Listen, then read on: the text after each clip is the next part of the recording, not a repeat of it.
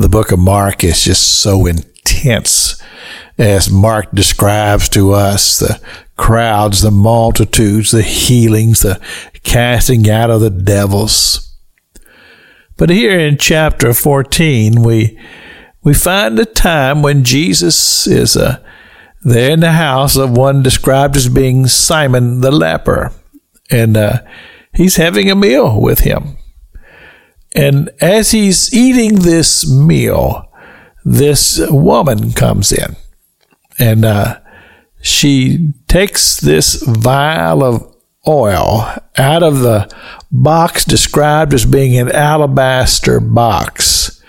Now, when you think about this, you think, well, somebody is investing some money here, because it all speaks to where there's resources. An alabaster box, this expensive ointment, and she brings it, and she begins to minister to Jesus. And it's just amazing how that as this is happening, the Holy Spirit is moving in the room.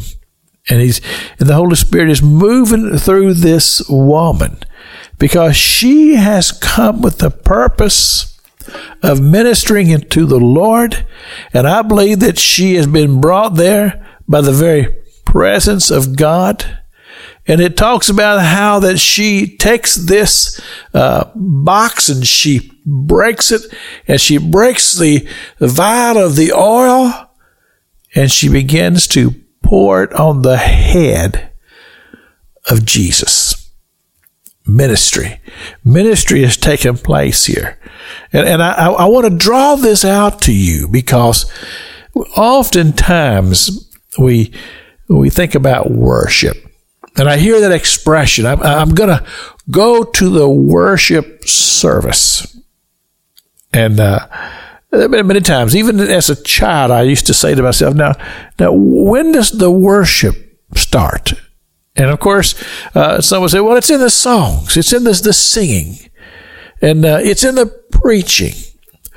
And I don't discount the fact that this whole thing that we call the church service is a declaration of our faith. We're there because we believe that Jesus Christ is the Son of God, and we've come to learn. We've come to recognize His very presence by our presence there.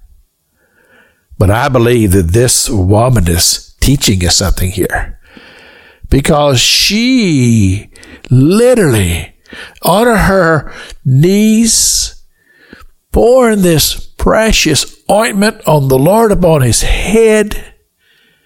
And she's doing this as an act of saying in reality that Jesus Christ is going to give His life for all of humanity. And later on in the scripture, it actually tells us this. Jesus says it. He says, she is doing this as a symbol of my death. Now think about when three very wise men came during the time that we call the Christmas story. And what did they come to do? They come for the same reason. They brought the myrrh, which spoke of His death. This is Pastor Jack King with the gospel on the radio broadcast.